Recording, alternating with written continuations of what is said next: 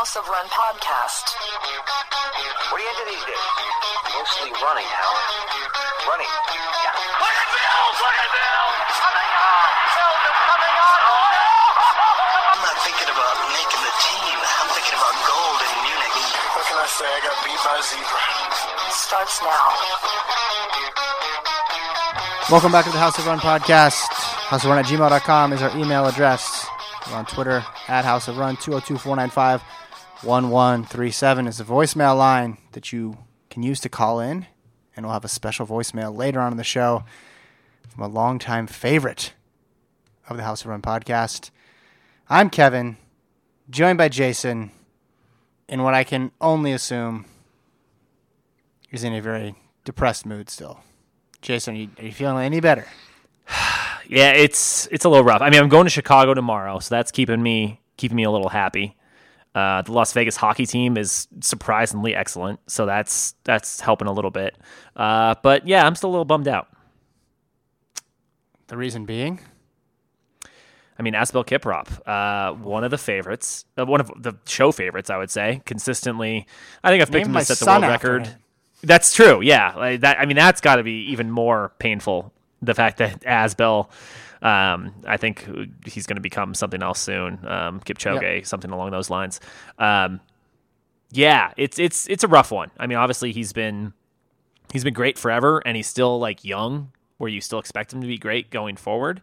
But this is not good. Officially been changed, the boy's name to Iliud at this point. Good, strong. Yeah. Our friend Joe Battaglia came by after the news and let me know, hey, you got to change this. Then we got some people on Twitter. They're making the same recommendation. So we just got to put the paperwork in now because, yes, last week we got news that Asbel Kiprop tested positive in an out-of-competition drug test in November 2017 for EPO. Kiprop, of course, the Olympic gold medalist in a race where he actually got elevated to the gold, didn't cross the line first. Rashid Ramsey of Bahrain was the gold medalist. Then Kiprop got elevated a year later when Ramsey tested positive. And he also won 3 world titles as well, has been a constant figure in the 1,500 meter scene for years and years and years. But it didn't end there because that would be too easy, too neat, and too clean. We have a strange story here, Jason, once the news broke. First with Kiprop's defense. Can you give the listeners, if they haven't read it yet, kind of the breakdown of what Kiprop said was the reason for the positive test? Yeah, so I'll go through like basically what I went through when I found this out. So I saw, the tweets, and then I saw a BBC article, basically, where he was talking about, he first of all, he denied it just completely, and he said, I can't go out in public, and perception has changed these things. I'm traumatized. I will fight to prove my innocence, so. I mean, I've always liked Asbel Kiprop. I like most track and field athletes. But I was like, oh, that's a bummer. And he said he was, set up and sabotaged, if you will.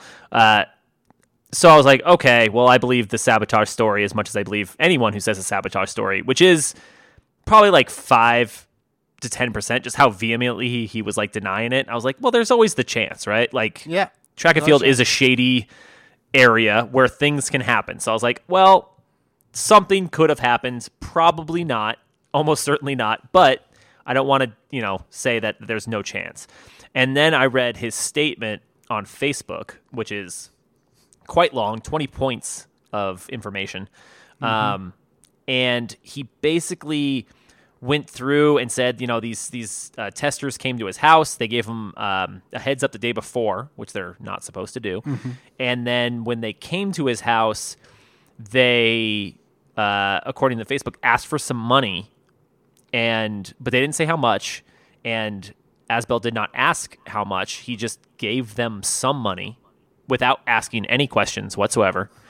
And then he said he went to the bathroom, left his sample there, thought it might have been tampered with in the few minutes he was gone and before it was sealed up. And so basically I went from like, oh, damn, Asbel is tested positive. This sucks. Well, he's really denying it. Like maybe, there's that 5 to 10% chance like he's actually innocent. But then the way he wrote this up made me go like, this doesn't add up at all. Like I know like, the testing out there can be sketchy.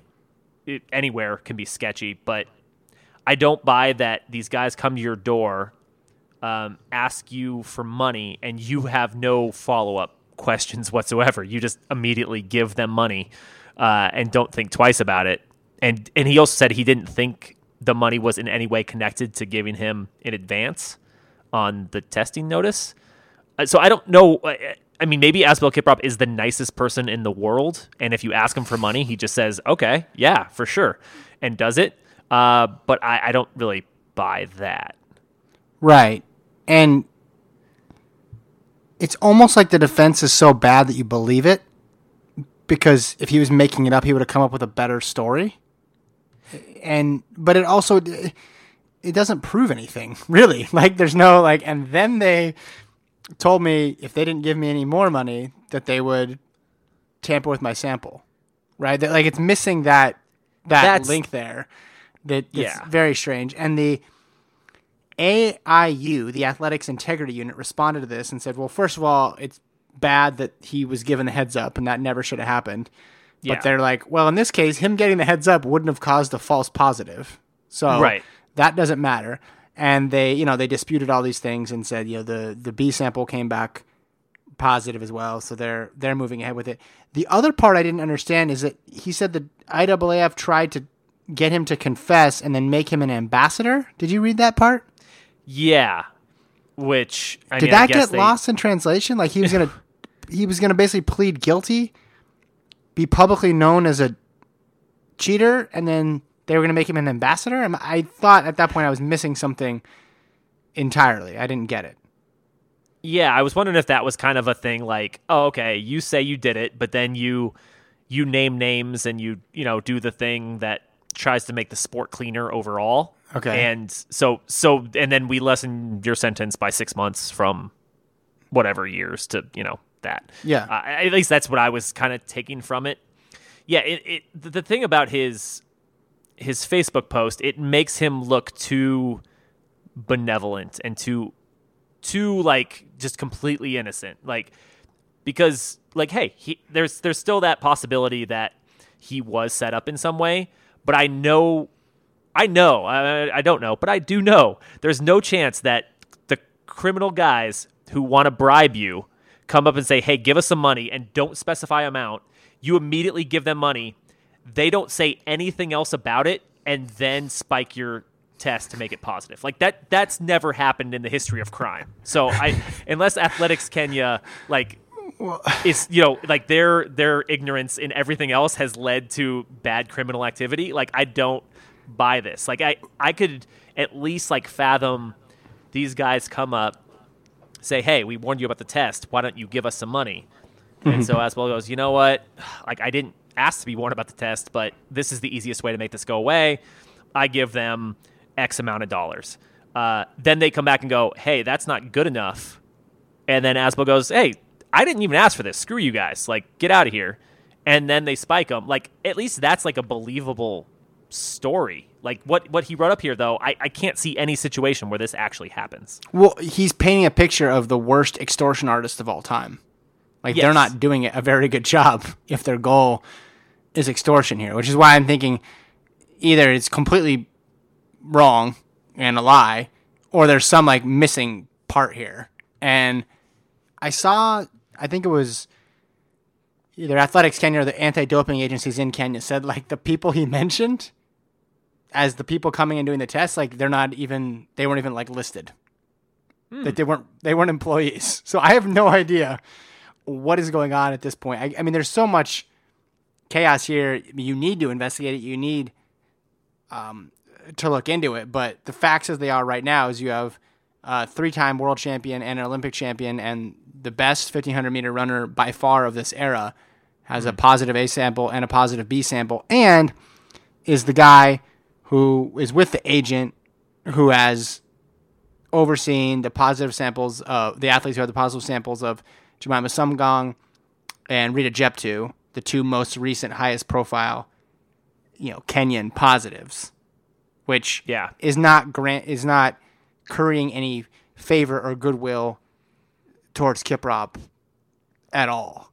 So, I mean, I think this might be, in the long and storied history of this podcast, said no podcaster ever, nor should they.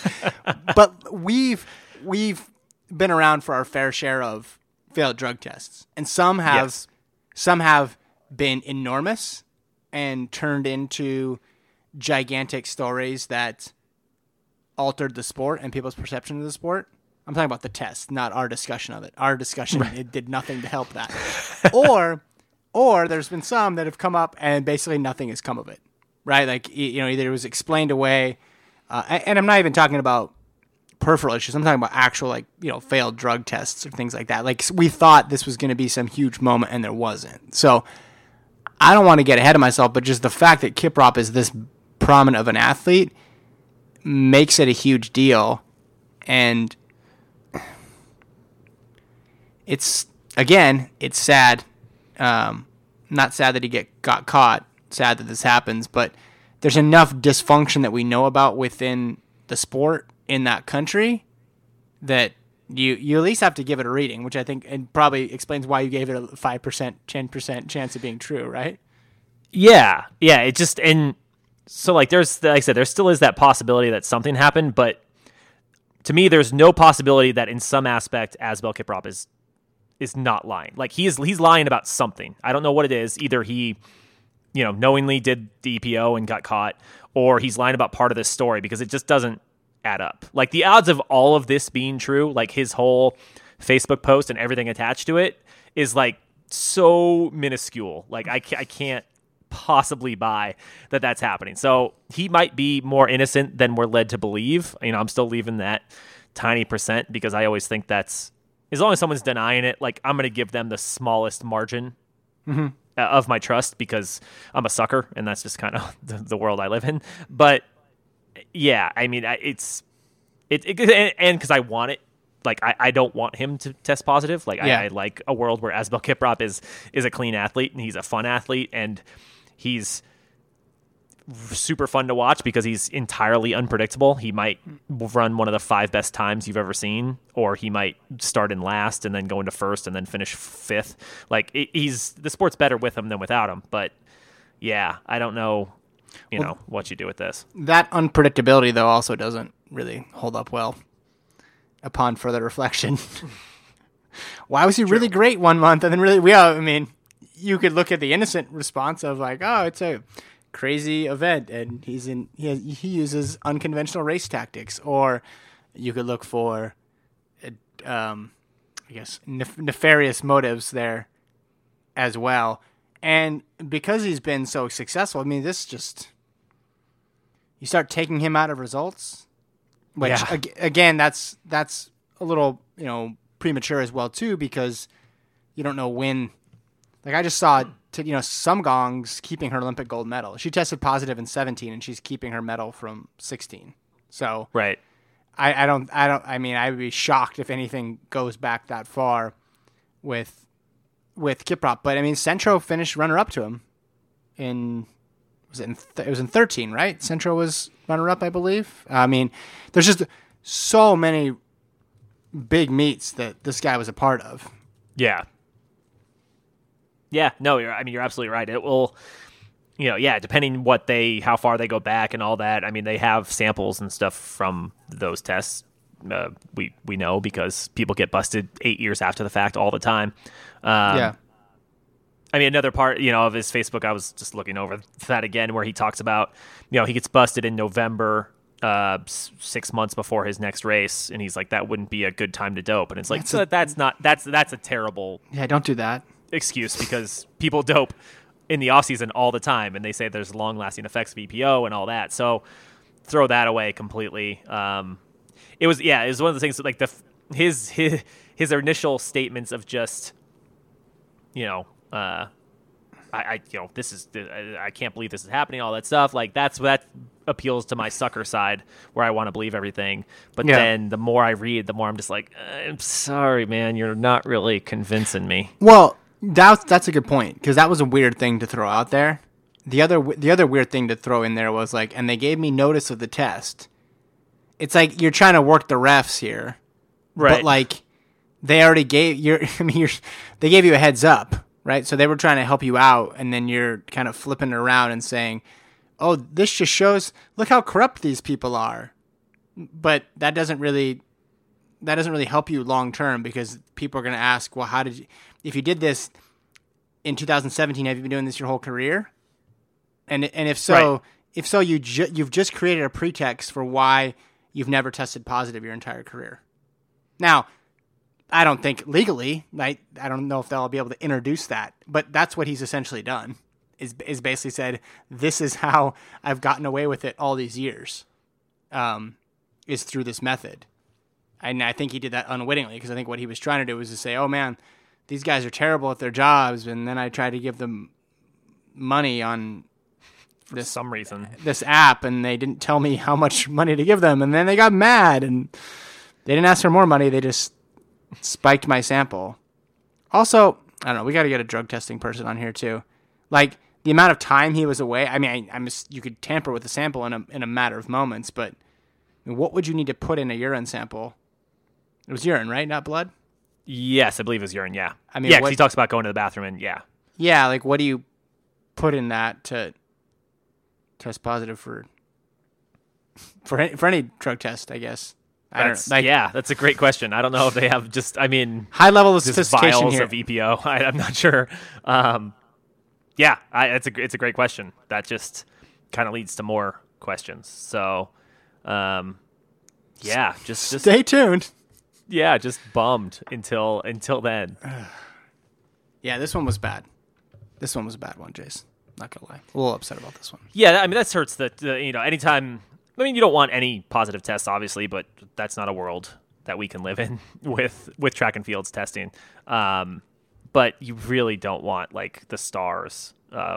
Just because like you mentioned, it's every big meet for the past 10 years almost. He's been, whether he's won or not, he's been a part of, and it does do some shake up to everything. So it's just it's brutal. I wanted to read this. I don't know. Did you see the Nick Willis quote? No, I don't think so. Oh, so this is from a New Zealand Herald article, because Willis obviously, he was bronze initially in that race. So Yeah, working his way up. He's gonna win every event. He says, so they asked him about it, and obviously he's been around for a long time, just like Kiprop's been around a long time. He says, that Beijing race is still the highlight of my sporting career. I couldn't have been any more joyful than I was that day. That was an amazing experience, and that's what brought us, he and his family, to peace many years ago in the sport. Potentially people left and right of you could be doping, but that's irrelevant because you're trying to get the most out of yourself. Otherwise, it makes you angry or bitter, and you can't perform to your best. I want to be able to run freely with joy in my future races and have fond memories rather than a sour taste in my mouth.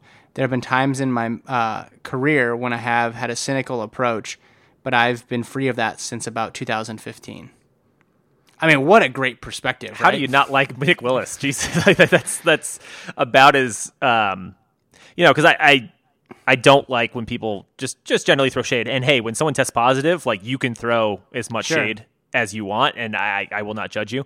But yeah, that's about as perfect as a response as you could possibly have, right? I mean, like, and I don't think there's a lot of people who don't like Nick Willis to begin with. Like, Yeah. how would you not? But just He has. I don't know if he'll end up with the gold, but yeah, I wouldn't be mad if he did. If this turns out to all be true. Yeah, he had every reason there to pile on Yep. or to make a derisive comment, and he didn't. In that quote, he's not taking the high road just for show, just to show he's this enlightened person. Like he's approaching the topic here with like a nuance and a perspective that I think is, absolutely admirable. in this situation. I mean, and again, I don't begrudge anybody who would have reacted much more negatively towards the person that they felt cheated them. But basically, I mean, what Kiprup saying is it's irrelevant, right? Whether he did or whether he didn't, it doesn't matter because he's come to peace with this fact. And we talked about, anytime we talk about doping, we always talk about there's cheaters in all walks of life. So it doesn't make sense that there would be a completely clean sport because in any other aspect of your life, there's people who are going to be cheating. And I think all of us in some, now this is a lot more public and probably a lot more, visceral if you're competing it with the guy. But what Willis has come to realize, I think, is just very, very impressive, to say the least. I mean, I think people could emulate this in any walk of life. I think any job or any endeavor that they have in their life of just, kind of the cliche is they just you run your own race, you stay in your own lane. And I think in this case it was pretty appropriate. Yeah, and I think that's, I mean, he said it 1,000 times better, and from someone who's actually truly affected by it, better than you could ever hope. Which, I mean, it's always been my thing where, hey, I'm going to root for everybody, like for crazy performances, and if I look like an idiot later, that's fine. Like, I don't mind because I don't want to live in that cynical bubble where. Yeah. Immediately after great performances or something incredible happens, I don't want to have to go, well, that's probably going to go away in the next few years. Like that's just to me, that's not a fun way to appreciate the sports. So I just kind of embrace it and just go with it. And which, like I said, I could look like an idiot but it's still, that's, if not, I don't think you can really enjoy anything. Yeah. Not just sports for sure. Yeah. Let's get to the results of the week. We got Galen Rupp running 2:06.07 in Prague. Yeah. 20 days after. Right. 2:06.07. I mean, this is much more in the line of where we expected he could run. Like if he got in a fast race, that wasn't loaded up. And hey, I mean, you throw him in a Berlin or London type scenario. I mean, London obviously can go out way too fast and can throw off everything, but continually does. Right. But if you are specifically aiming for a fast type of race that is rabbited and that, unlike Prague, maybe has a few other elites that you could actually run with through 35 plus K. This is more what I would expect. I think Rupp could get in the 2:05s, but 2:06.07 makes a lot more sense as his PR than whatever it was, 2:09 or whatever it was. Yeah. Yeah, we're all for PRs that make sense. Faster than Farah now. Yeah, that's true. That's and I think they both could. I go back for I mean, Galen has proven. Well, I guess you could say he's proven more at the marathon. Farah just ran a very, very impressive London Marathon. Right. But I'm curious. Like, I mean, if you had to buy full stock for the next, let's say, 3 years in the marathon, do you like Rupp or Farah? 3 years. I would probably go. I'd probably go Farah. Well, Rupp's younger. That's true. I might go Farah just because he's only done 2, so you could hold out that he's going to get even. Like, Rupp's stock price currently has to be higher than Farah's, right? I mean, he's won a major, and he has an Olympic medal. Right, and yeah, I guess he's dipped further into the marathon than Farah has at this point. Now I'm still, I mean it's you can't go wrong. Obviously, I'm still maybe just the tiniest bit higher on Farah's ceiling. Yeah, I mean, neither of these guys is going to get Kipchoge level, but they could both be in that conversation for with 10 other guys for the second, third best guys in the in the world. How excited are you for the 2020 Olympic marathon? Oh, that'd be just phenomenal. Like, I'm hoping obviously they both and they that Farah is much older. Well, not much older, but he's older. Like, but we're seeing more guys kind of stick around longer. I think they'll both be still plenty good by then. So yeah, it'll be great. Well, we probably won't see them match up before then. That was my other point, is the chance of them racing again. What do you do now? So you're right that this performance seemed in line. It was almost predictable in a way. You forgot all about Rupp's issues in Boston. You're like, yeah, 206. That makes sense. Like, and you watch him run. It's like, oh, that's the same Rupp that won the Olympic trials. That's the same Rupp that won in Chicago and was second. Like, he just was steady the entire way. And the better weather and the pacing, obviously, were very helpful. I wonder, what does he do now? Like, what do you do if you're... And the fact that you could do that 20 days after...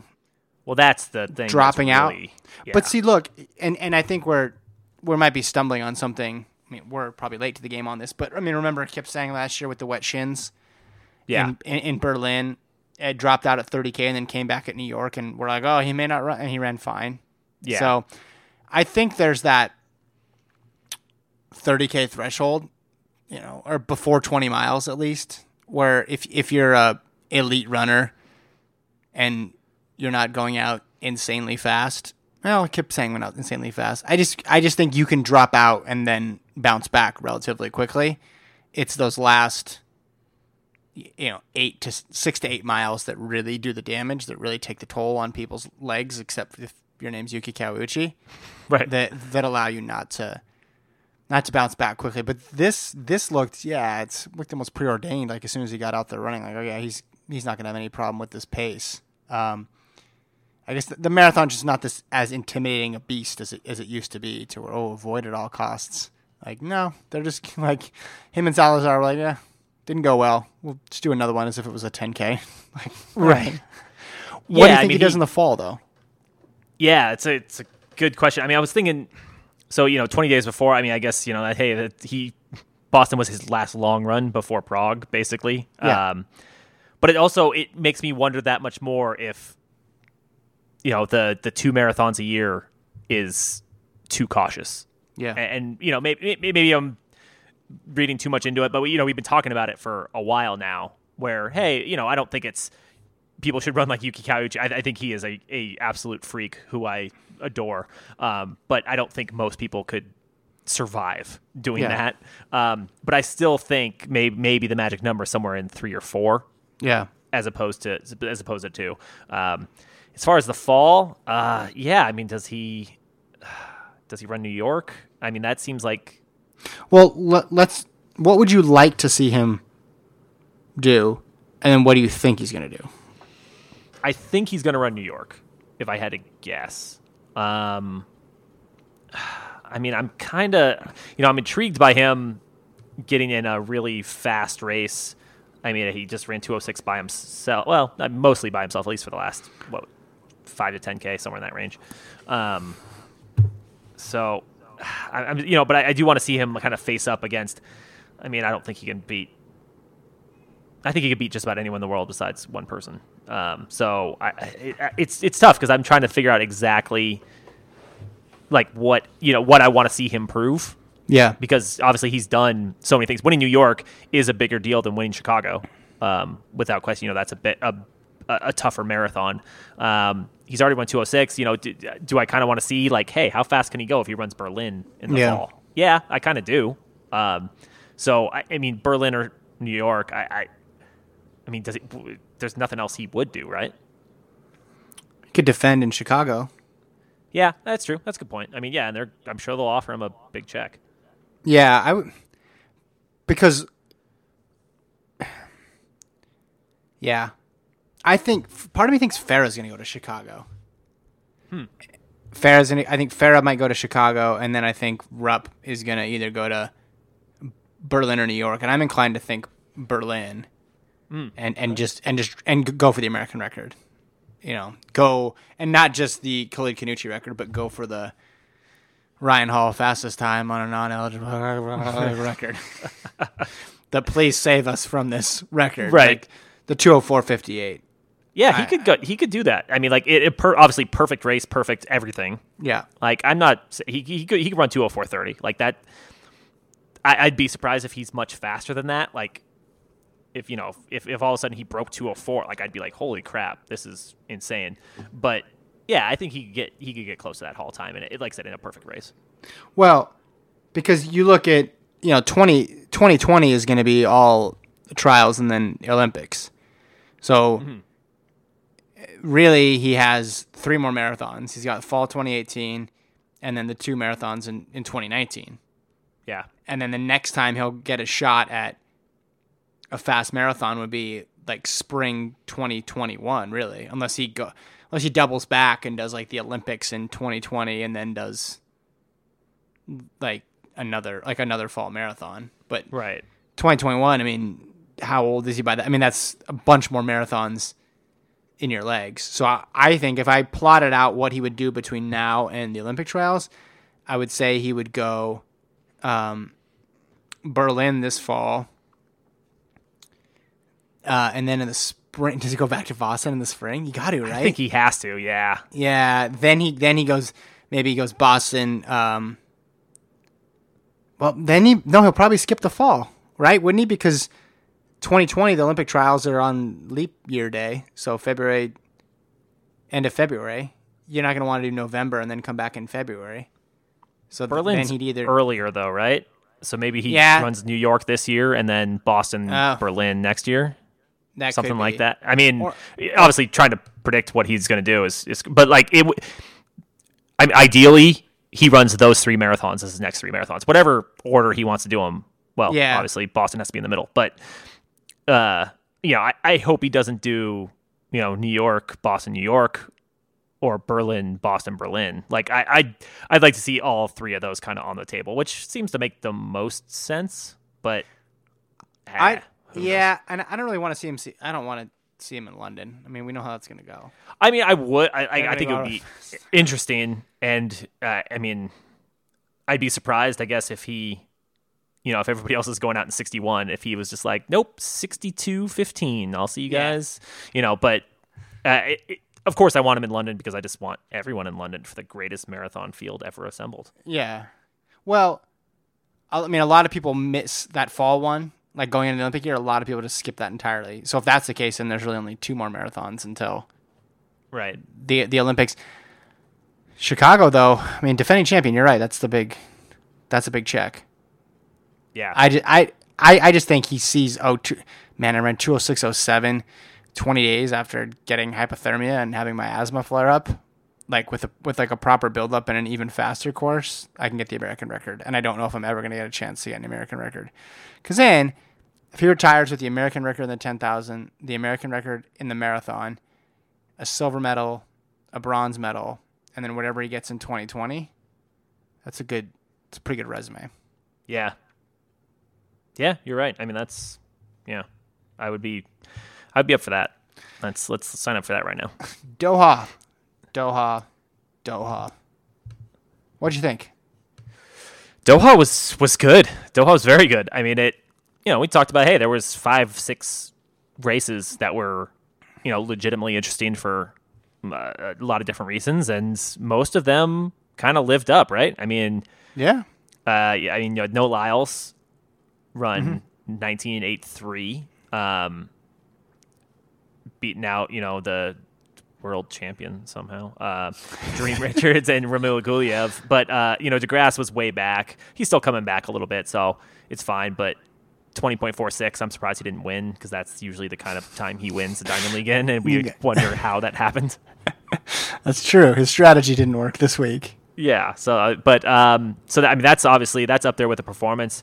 You have Stephen Gardner running 43.87. Now, he's run 1975 and 43.87, and we're in the beginning of May. Yeah, he's behind. He set national records in both of those. Obviously, looks unbelievable. Mick Walla, finished fairly far back, but still, I mean, you're breaking 44 in early May. That's pretty crazy. Yeah, I mean, same thing with breaking 19.9. For Lyles.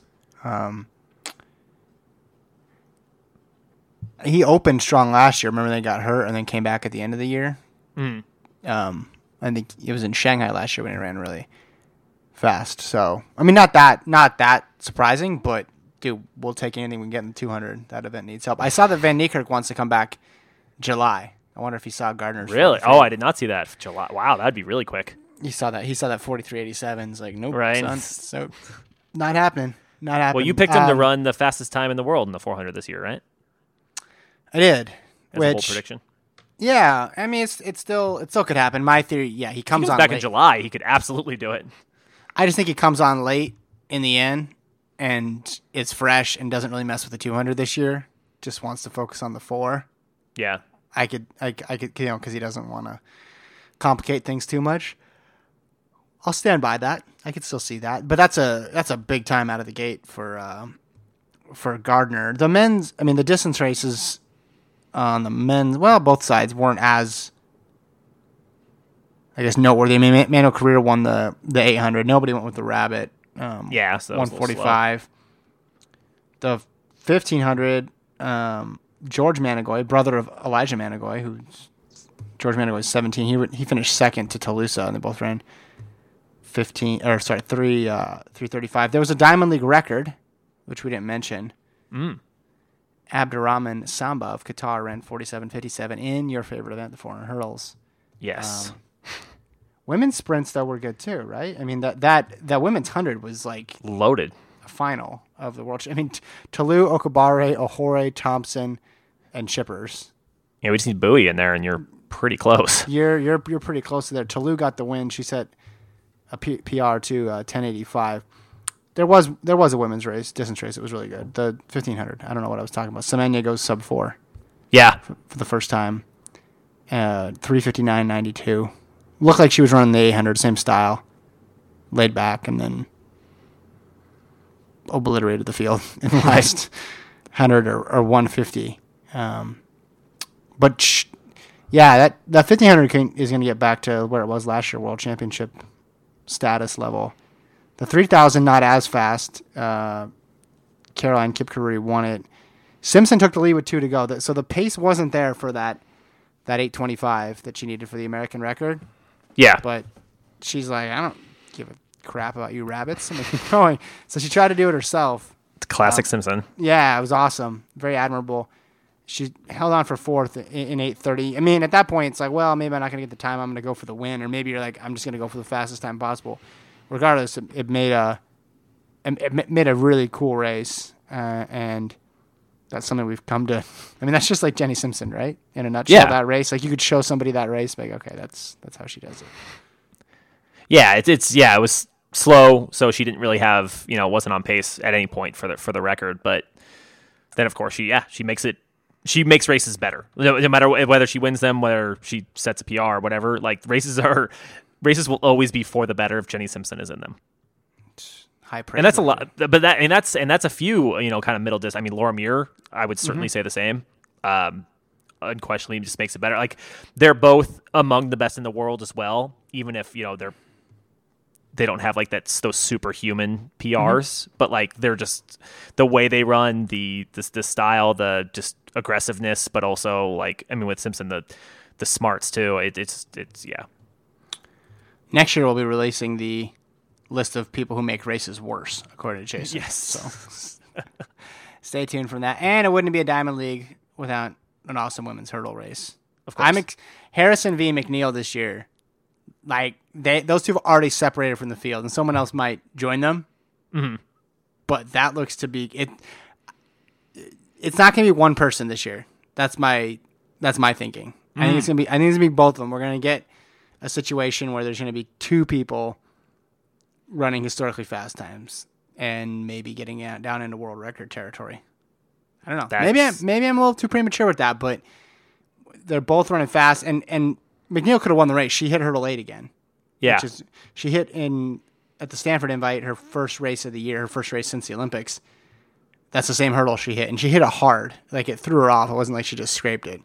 If she doesn't hit that hurdle, she probably wins the race. So I'm excited. I don't think we've had a situation where it's like 2 people going after it. Usually it's like one person versus the clock, and I'm all for this.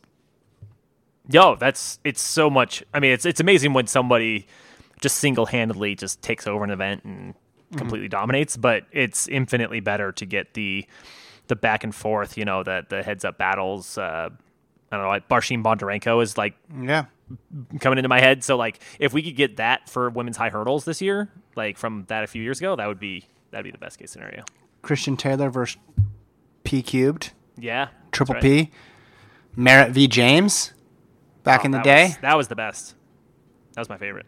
Yeah. Mir v. Simpson v. Kipyegon v. Hassan v. Dibaba. And that was classic. The Big Six. Bowie v. Fraser Price. Lalisa DeCisa v. his shirt. I'm sorry.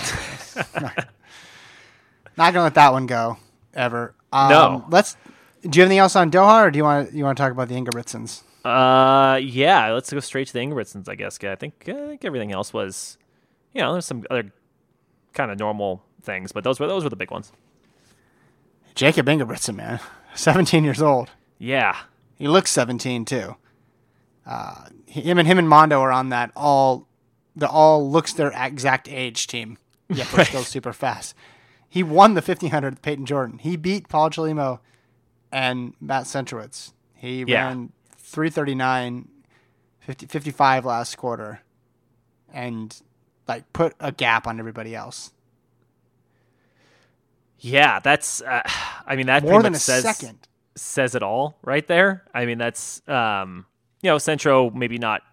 He's not his full self because he could generally go with 55 for the last lap. Chlima's out of his event, but you're 17 and you're going up against Olympic champion and Olympic silver medalist and among other things. Like that's unbelievable. I mean, this family is. I just wish I had a little bit of Ingebrigtsen like somewhere in me. This would be awesome. Don't we all have a right? little Ingebrigtsen in ourselves?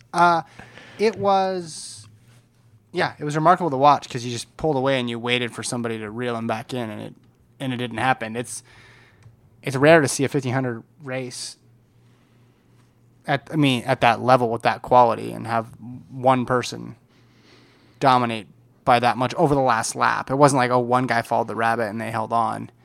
It's like he just distanced everybody. And his brother, you mentioned it was a family thing. Yeah. His brother Hendrik wins the 5,000 in a really competitive race with Riley Masters. So all told, the Ingebrigtsen just ran roughshod over the United States and Canada. Yeah, that's pretty insane to have the two brothers win the 15 and the 5, and not in like a random meet, but like a meet with like good competition in both races, and that's just really, really cool. I'm a fan of these guys. They got that reality show too. And the fastest one wasn't even there. The middle one. Yeah, Philip Philip scratched. So come on, Philip. You gotta get back out there, dude. Gotta win a different event somehow than the 15 and the 5. Yeah. Get your steeplechase game going. What's the more impressive? Who's the more impressive 17-year-old right now? Is it Philip or is it George Manigoy? Yeah. Or sorry, not Philip. Jacob Ingebrigtsen or George Manigoy. By the way, two 17-year-olds both have Fred Curley type 1920s era names. Philip and Jacob and George. Right, and then you have Mondo Duplantis, who sound like he's from the year 2235. Mondo Duplantis what's that, RoboCop? Yeah. Yeah, that's exactly. Like, you're just like, oh, that's clearly from the future. So, I know he's 18, so he's a little old for this conversation somehow. But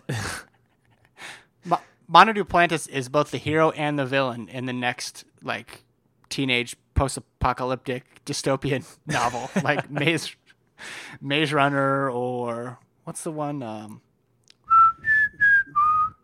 Hunger Games. Oh yeah. Hunger Games. And vaulting would help him in that too, because it's a very cutthroat. It's a good point. Yeah, cutthroat activity. Mondo vaulted. What do you go? 593 now. Yep. PR. Who would you least like to be? You had two choices. Okay. the second best pole vaulter in the state of Louisiana between the years of high school pole vaulter between the years of 2014 and 2018. Right. Or the second best women's 400-meter runner in New Jersey between the ages of when she graduated 17. Between the years of 2013 and 2017. Who's unluckier historically? It's a very good question. Yeah, I'm looking at the result sheet from Mondo Duplantis, 593. Second place, 455. So yeah, holy crap. I mean, 25% basically lower. And it's his teammate, apparently, Odinette Elijah. So even at his own school, he's, finishing second at state, but losing by just all of the distance. That's a pretty tough draw. God, is there anything worse than being second best? Yeah, I mean, but at the same time, man, that's got to be really cool. Even if you go, I finished second to state, it's oh, that's awesome. Who beat you? Well, he's going to be in the Olympics, and he's one of the best. He's already been in the Olympics. Right now. Yeah, he's already, one of the top couple guys in the world. Yeah. That's just, yeah. I mean, what do you do with that? Well, that's the correct answer is being second to Mondo, because you go out and then you can at least watch him and you have a great seat to watch him. Racing Sydney, you're not, you can watch her from behind, right, when she's running away really from quickly. you. Yeah, but it's you have to focus on your own race. So, I mean, I would probably rather just get beat in the pole vault. Do you know what the top pole vault mark is in the NCAA this year? I do not, but I guess it's lower than 593. 586. Wow. Yeah, and he's going to college next year, right? Yeah, he's going to LSU. His brother's on the baseball team at LSU. That's right. So another family there that just didn't get enough genes athletically. I'm looking at the top. So 595. Renault did 595 when he was in out in Austin here. So Duplantis is the second best in the world. Okay, so put this in perspective. Let's take another second best in the world mark.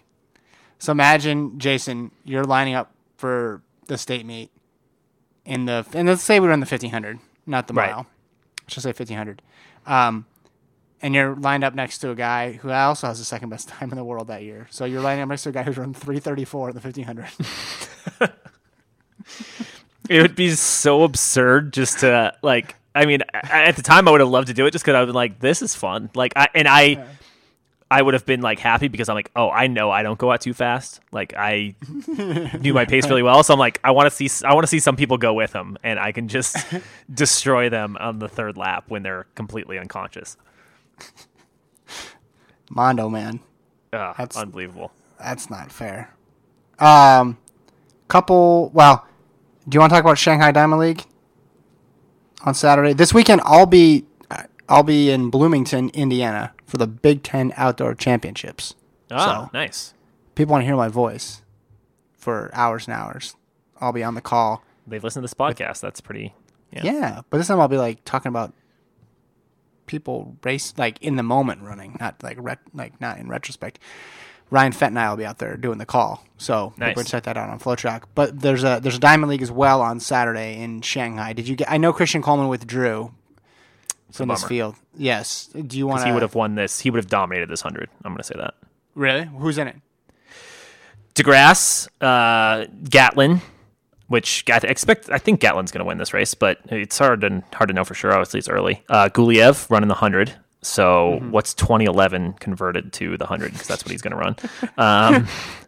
You got Su from China. You got Uja. Yes. You got Young. The whole field basically.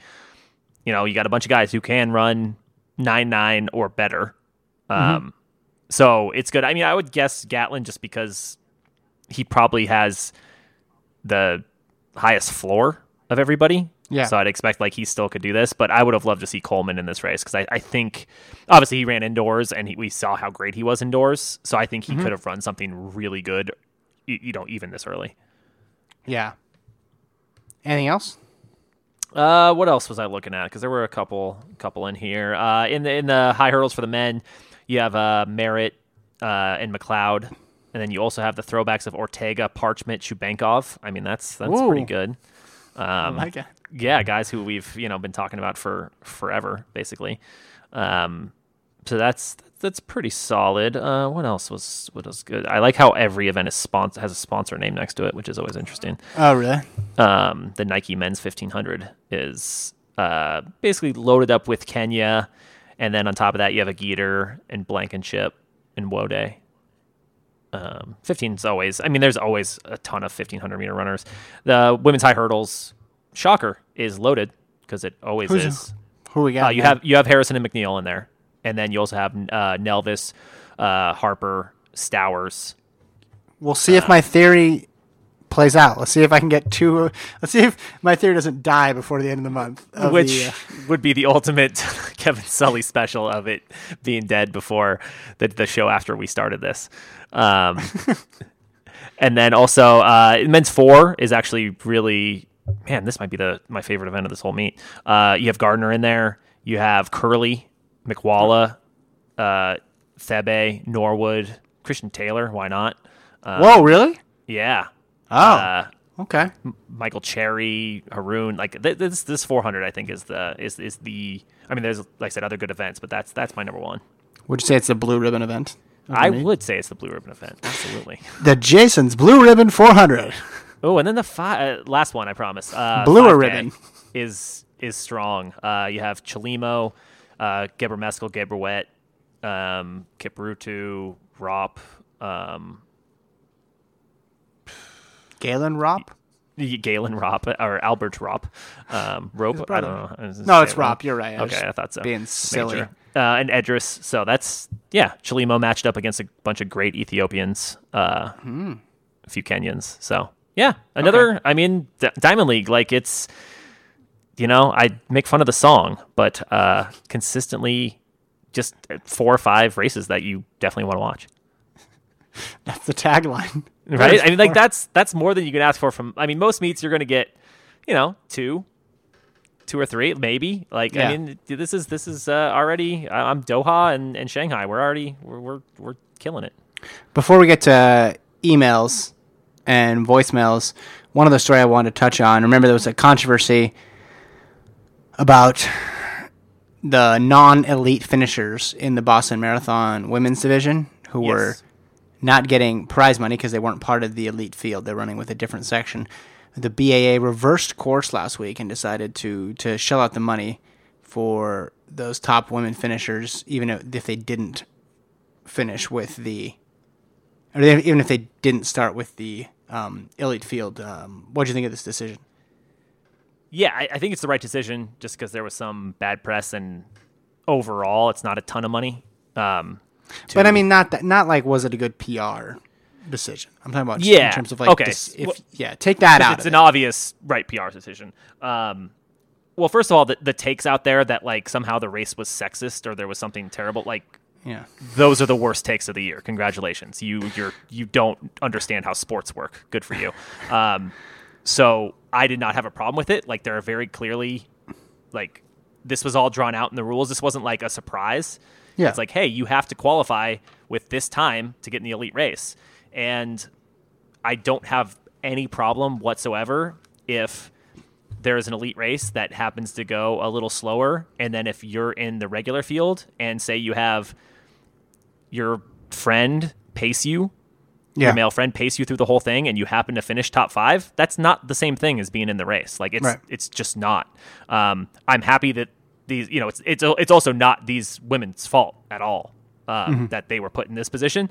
So I'm happy they're getting paid, but the people who were, causing, faint outrage about just something that was very obvious why it happened. They didn't understand. Just like take 2 seconds to realize the actual rules and like grow up a little bit. Because I read some terrible takes about that. And so did I. And this year of all years, starting separately impacted the race dramatically. Right. because of how the weather was. So you're right. The rule is there. The rule is spelled out. But more importantly, it's a good rule and it's a good procedure. it's good that the elite women have their own stage and they're out there starting a half hour before the men. That's the right way to do it. Yeah. Now, once in a blue moon, when you get the freak weather that you did and everybody drops out, can this happen? Sure, but it's not. People are like, well, how do you fix this for the future? It's not. This is not going to happen. It's not a problem, really. Yeah, and to say it's going to happen is like a kind of a disservice and a quite frankly, Jason, blatant disrespect to the elite women out there who make LeBron this. James. Yeah, and LeBron James. No, it's like saying that this is going to happen all the time is just so far off base. So, you know, Well, you it's don't happened need it. so many times since we started the show, Kevin. I mean, how many times have we talked about this? Every year? No, so if you want no years. I mean, we talked about it happening with Wesley Carrera in the men's race in Chicago, but I mean, Wesley Carrera was like, he should have been with the elite field. That's different than like everybody dropping out. So, yeah, what you have here is people not understanding it, and they took a policy that was designed for equity amongst male and female, and then turned around on its head and made it something that was problematic when that's not it. Like, the last thing you want is a mixed race, everybody starting together situation. Can you imagine trying to follow the women's field?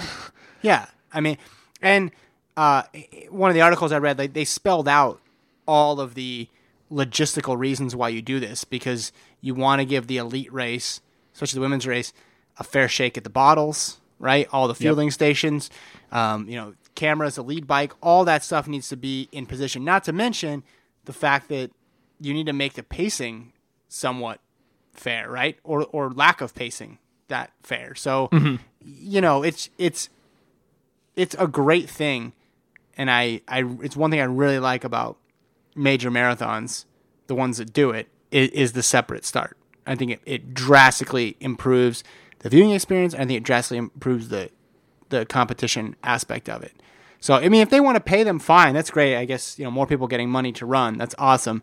I don't think this was the grave injustice that people were making it out to be. I mean, people are going to get...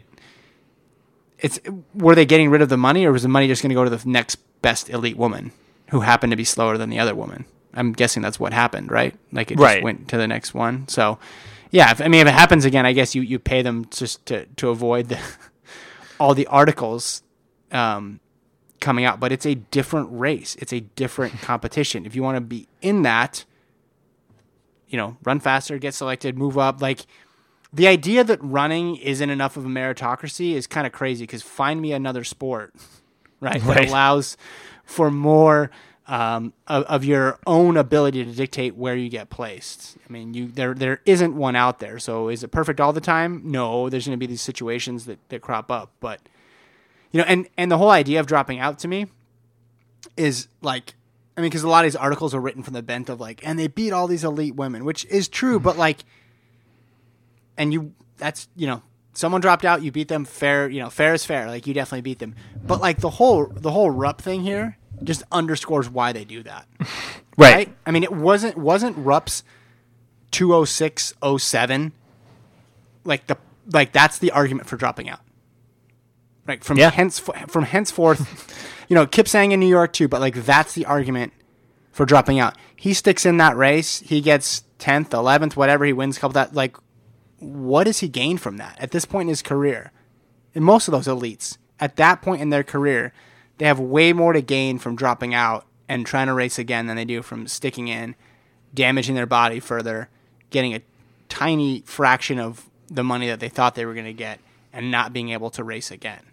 So, that doesn't take away from the performances of the non-elites who beat the elites, but I think it puts in a little more context of just like how it's a different race entirely, with two competing goals, two different things. Yeah, I mean, it's almost like saying the same as, I mean, you have the A and B heats or whatever of a semifinal to qualify for a final, and one of them is crazy fast, where the fourth place person would have won the B heat, but guess what? They didn't, because it's a separate race. Like, that's it's their, the rules are in there for a reason. Like, they make sense. So occasionally, it's going to come back and be like, oh, that didn't turn out the way we were hoping. Like that Yeah. kind of looks bad, but it's like, no, they make sense. Like a lot of things in track and field and otherwise do not make sense. This is not one of them. Yeah. This is one of the things that was figured out. Right. They actually put some thought into this and did a good job for once. Let's give them was- credit. Yeah, this was settled law. This was not something that needed to be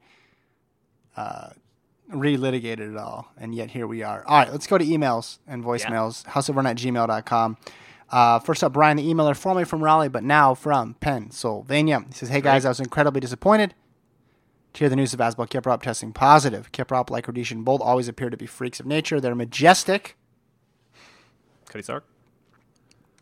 running form, and their talent from a young age gave me hope that they were clean.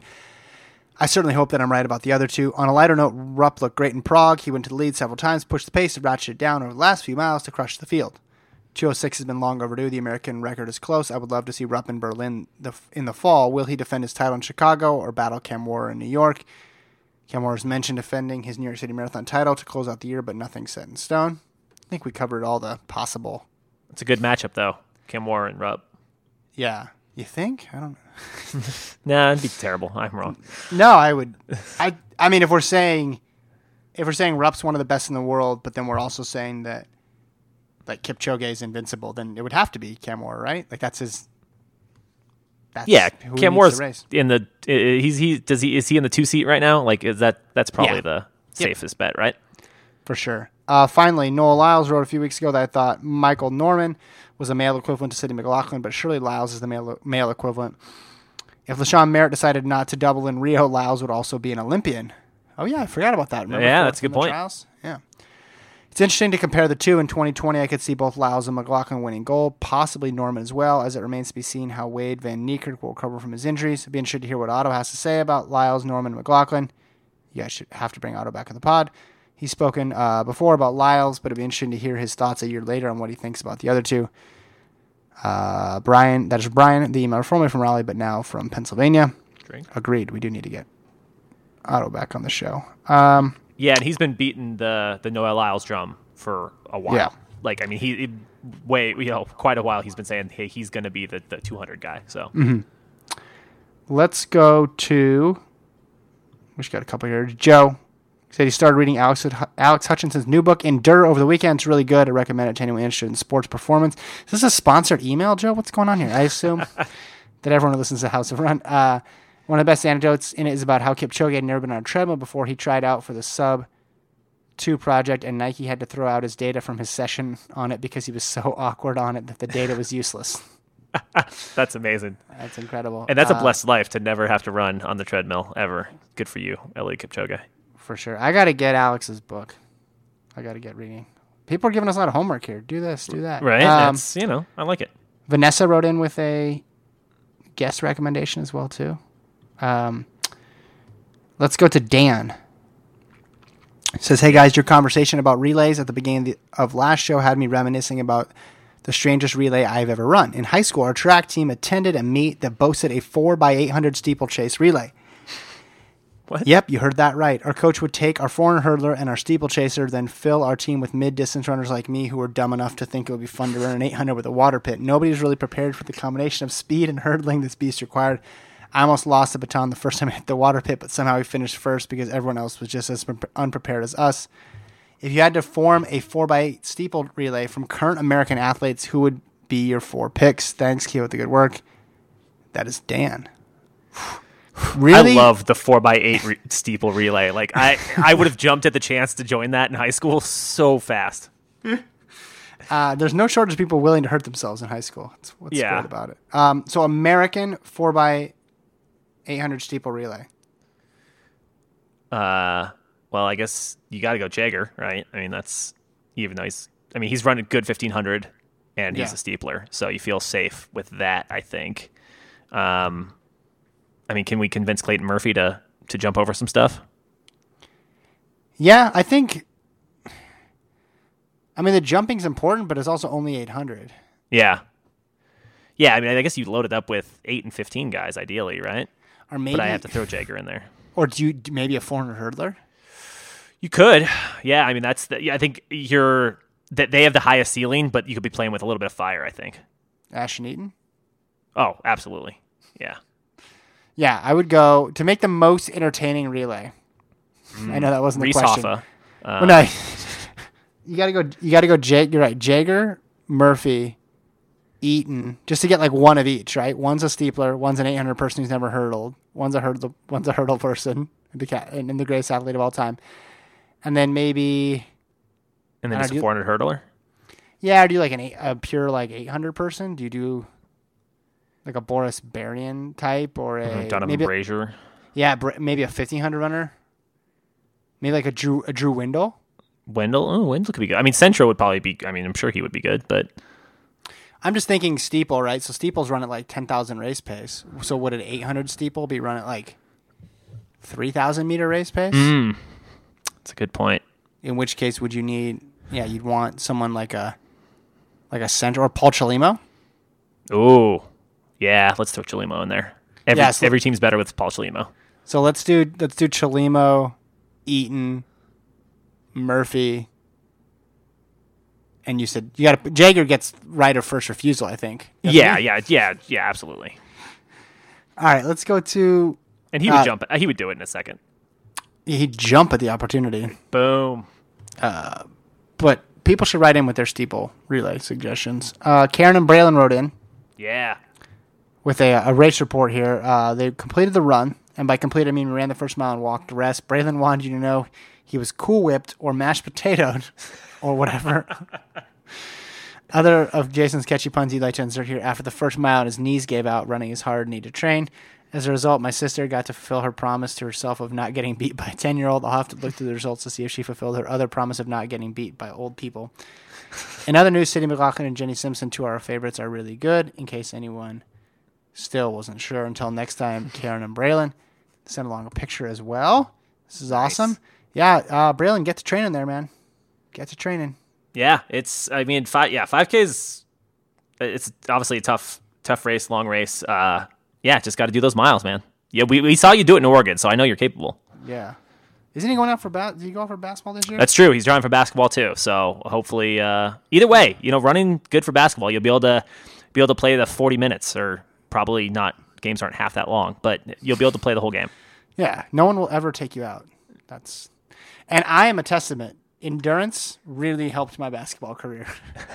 It did help I was always put in to just guard the fastest guy on the other team because they knew I could just run for the entire game and not get overly tired. And so I would just basically annoy the fast guard on the other team.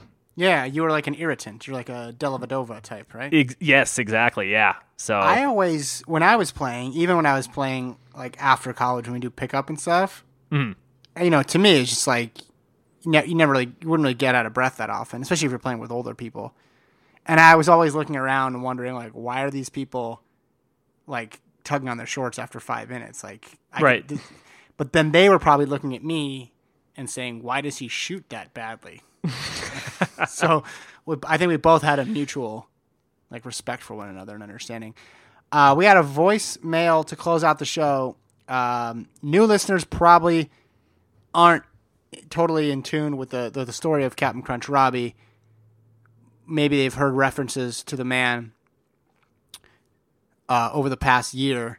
He was a loyal emailer, voicemailer for, years and years and years, right? Yeah, I think first ever emailer of the year, and yeah. Yeah, and then pretty much disappeared entirely for reasons, well, we won't go into the reasons. He kind of makes a reference to the reason in this, but he has returned. Scooter wrote the song that has brought Captain Crunch Robbie out of retirement. He'll give his explanation as to why. And this is a fabulous, fabulous voicemail. Here we go. Hey guys, Captain Crunch Robbie here, coming off of a little more than 2 full years of not engaging with the sport of athletics in any capacity at all. I'm pretty sure the most recent race that I watched still remains the 2016 marathon trials. Was happily going about my life as a recovering distance runner turned cyclist when one of the running community's most celebrated Broadway singer impersonators tracked me down on Twitter.com and reminded me of a life I used to have before I shaved my legs twice a week. And so I thought it might be fun to, in the style of Rip Van Winkle or Han Solo for the nerds. Give some perspective on 3 of the bigger running stories from a guy who just got dropped into it cold after being frozen in carbonite for a couple years. First off, Nike looks like they make Hokas now, which is cool, I guess. They call it the 4%. To me, that's just begging Adidas to make the 5% next year.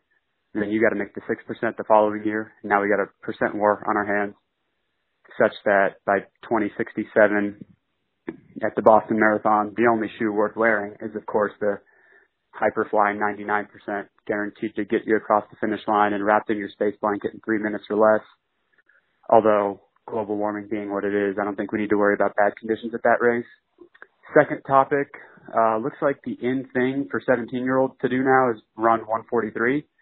Was not the case when I was in high school. We were more sweating our cheeks off trying to break 2. And speaking of breaking 2, you guys forgot about my Segway game. Undefeated till the end of time, run until that.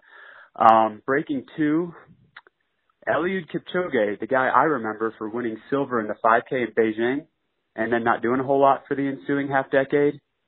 It looks like he has carved out a nice little second career for himself as being the best marathon runner that ever lived, which is cool. I think that's an inspiration to us all, really. It goes to show that, it's never too late to chase your dreams or to call into the old voicemail line again or to account for the cost of an asset across that asset's useful life, assuming you are deriving utility therefrom for all relevant accounting periods.